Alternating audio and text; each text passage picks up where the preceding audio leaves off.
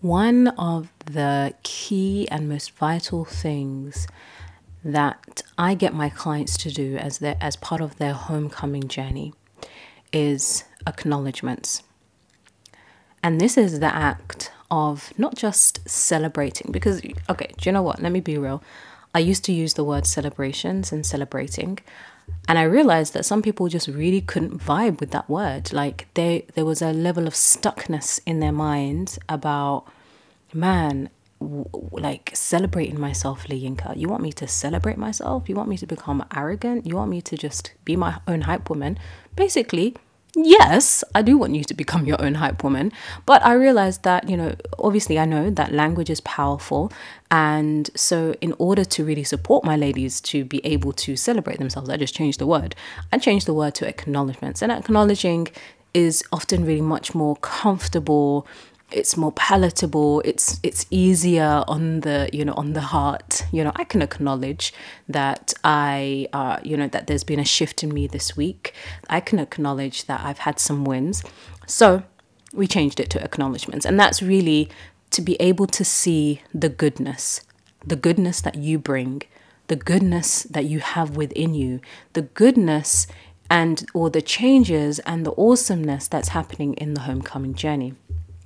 Now, in a Layinka surgery session that I had with some of my clients, I recently said that acknowledgement and acknowledging our shifts and our wins and the ahas and the yays and the whoop whoop is vital. And it's just as important, in my view, to acknowledge our slips. Now you listen to that and thinking, but why would I want to do that? I'm not telling you to celebrate, yo. I'm saying to acknowledge your slips. When you acknowledge the times you trip, when you acknowledge the times you fall flat on your face, when you acknowledge the times when, despite doing all the work that you've done on yourself, you still, got something wrong and you tripped over your own feet, right?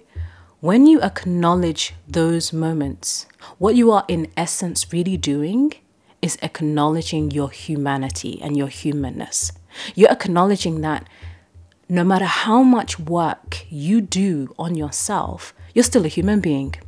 So that means you're still going to fall. You're still going to fall flat on your face. You're still going to make mistakes. Heck, you're still going to sin because you are a human being. And your creator knows, he knows how human you are. And that's why God says in the Quran, "O my servants or my slaves who have transgressed against their own selves, do not despair in the mercy of God. Do not despair in my mercy." Why would he say that if we were meant to be perfect? He's already preempted that these human beings are going to make a heck of a lot of mistakes. They're even going to be a group of human beings or a segment of human beings who make mistakes to such an extent that they will think that they are too dirty to come and seek forgiveness from God, right?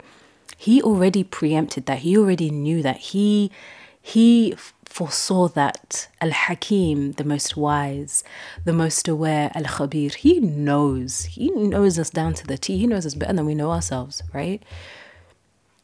And because we are going to make mistakes, it's so important for us to acknowledge our humanity and that making mistakes, tripping, slipping, is actually part of our human condition. And it's through this awareness, this acknowledgement, that you can actually say, do you know what? I just slipped up there. What am I going to choose next time? How do I want to take ownership of this and rectify this? How do I want to do better tomorrow or in the next moment? You got it? Acknowledging your wins is yes, vital. Even I will say compulsory. Acknowledging your slips is just as important because it acknowledges your humanity. And when you acknowledge your humanity, you have greater grace, greater compassion to yourself, and also you have that ability to turn to the Lord of the world and say, yo, I'm a hot mess and I need your help.